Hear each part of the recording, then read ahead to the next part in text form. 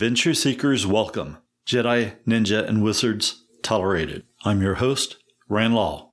To be yourself in a world that is constantly trying to make you something else is the greatest accomplishment. Ralph Waldo Emerson. If you would like to support this podcast, you can do so by following the links provided by Anchor.fm. If you want to really go over the top with your support, you can also go to my website and follow the link to Kindle books on Amazon.com. My email address is rand@rand-lawrence.com. And my webpage is www.rand-lawrence.com. A haiku by Sensei. Water Park Summer. Surfing down the water slide. Fist first tsunami. Up next is the news. Exploring the wild, the weird, and the wonderful. 3 of the first 5 presidents died on the 4th of July. Thomas Jefferson and John Adams died hours apart from each other, and it was on the 50th anniversary. When Adams died, his last words were, "Jefferson lives." But that was not true. Robert Todd Lincoln considered himself to be a jinx of sorts, as he was present at not 1 or 2, but 3 separate presidential assassinations. First being his father, the second being Chester A. Garfield, and the third being William McKinley. I don't know if he was really jinxed or not, but if I was a presidential candidate, I wouldn't be inviting him to any of my campaign speeches. Robert Lincoln also had another connection with the family of the assassin of his own father. Approximately a year earlier than his father's assassination, he was saved from falling onto the railroad track by an actor by the name of Edwin Booth, the brother of John Wilkes Booth. On a more personal note, my wife and I found when we were first dating that we shared similar scars on the second toe of our left foot, a scar that each of us had received in our youth by dropping pottery on our foot. This by itself may not seem like much, but there was a deeper coincidence in this story. It seems that years later, she, like her sister, her older sister, both got married on the 4th of July. The thing was, they got married in the same year, and neither sister knew of the other, neither the existence of each other or the nuptials at separate locations. Another coincidence was both sisters were marrying martial artists. And the third coincidence, which may not be all that spectacular, their fiancés shared common initials, although rearranged. One was RDL and the other was DRL, both being reverse order of the first and middle names. Last names just had a common last initial. I don't know about you, but it makes me wonder if this truly is a holographic universe and someone's just playing a big video game. If you'd like to support this podcast, you can do so by joining me on Patreon, www.patreon.com/RandLaw, with no space between the Rand and the Law. Up next, Ask Sensei. A common question Sensei is asked about is, how do you develop discipline? Sensei's reply was always the same. Just do it anyway. When you don't feel like getting up to train, just do it anyway. And when you don't feel like you're getting any better, just do it anyway. Everything that you do takes participation. And without showing up, you never get anywhere. Failing is the secret sauce for developing skill. Mastery is nothing more than failing better. Being self-critical is important, but being willing to fail is just as important.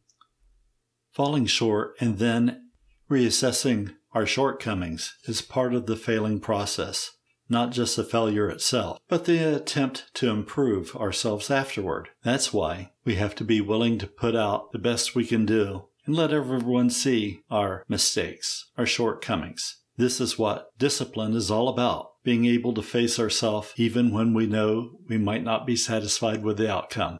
Although discipline in and of itself does not guarantee success. Sometimes, despite all your hard work, you will still fail. Discipline is a tool that helps us develop ourselves to our best possible potential and, through observation, it should also make us aware of where our talents lie. So discipline should also be coupled with determination and discernment. For example, we might enjoy singing, but not have perfect pitch. So with practice, we might be able to accompany a lead singer that does have perfect pitch. Or instead, we might follow a musical path that leads us to instrumentation.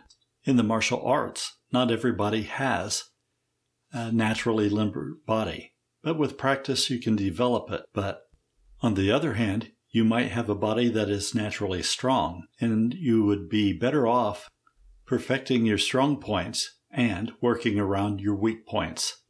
Finding enjoyment in what you do makes discipline easier. So in truth, there is no secrets to discipline. It's just doing the hard things until they become easy. If you'd like to support this podcast, you can do so by joining me on Patreon, www.patreon.com/RandLaw, with no space between the Rand and the law. Coming up next, the Royal Court discusses the Guide to Ultimate Knowledge. On an evening class after a particularly hot and tiring workout, I made my way to the bathroom where I turned on the water faucet and let it run until it was cool. Splashing my face several times and then cupping my hands to get a drink of water, I felt somewhat revived.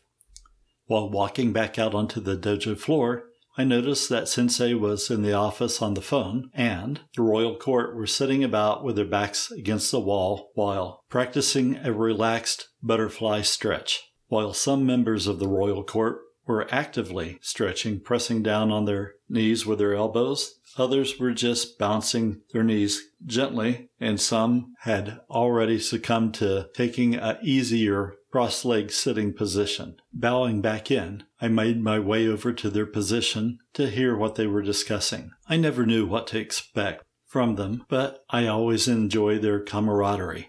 Frankly, I was actually expecting them to be talking about the cute new brown belt who had just moved into town and had been looking for a new dojo practice in. I sat down on the outer edge of the next to Earl, who was flopping his knees down on the mat without any difficulty. I envied his ability to assume this position without effort. It had been honed, he told me, by years of playing video games while sitting on the living room floor, where I had wasted my time performing 1,000 kicks per leg a day for years on end. But on the other hand, I had strong thumbs, while Earl had a sensitivity to thumb locks due to video game tendinitis in his thumbs. I tried not to groan as I assumed the position. Conrad was speaking as I sat down, and he was quoting something that Sensei had said. Everyone seemingly agreed to the premise that self-knowledge was the ultimate knowledge, but the debate was how to develop self-knowledge. Sensei's always talking about the power of the tongue, and I think what he means by that is we should be practicing positive self-affirmations, concluded Conrad. And then, almost immediately, Duke interjected, "That stuff doesn't work at all. I've been saying I was going to win the lottery for ages now, and I've still not gotten $1 out of it." Earl chuckled, and then he explained that claiming to win the lottery was not going to be a self-affirmation. Self-affirmations are things that you say to yourself so that you will remember to act and behave properly. While claiming that you're going to win the lottery, I think you're trying to develop psychokinesis, or at least clairvoyance. And neither of those two will work unless you also buy a lottery ticket. But to do that, you have to be a little less of a tightwad and purchase a ticket. You always complain about not winning, but not once have I ever seen you open up the billfold long enough to pull a couple of George Washingtons out of it.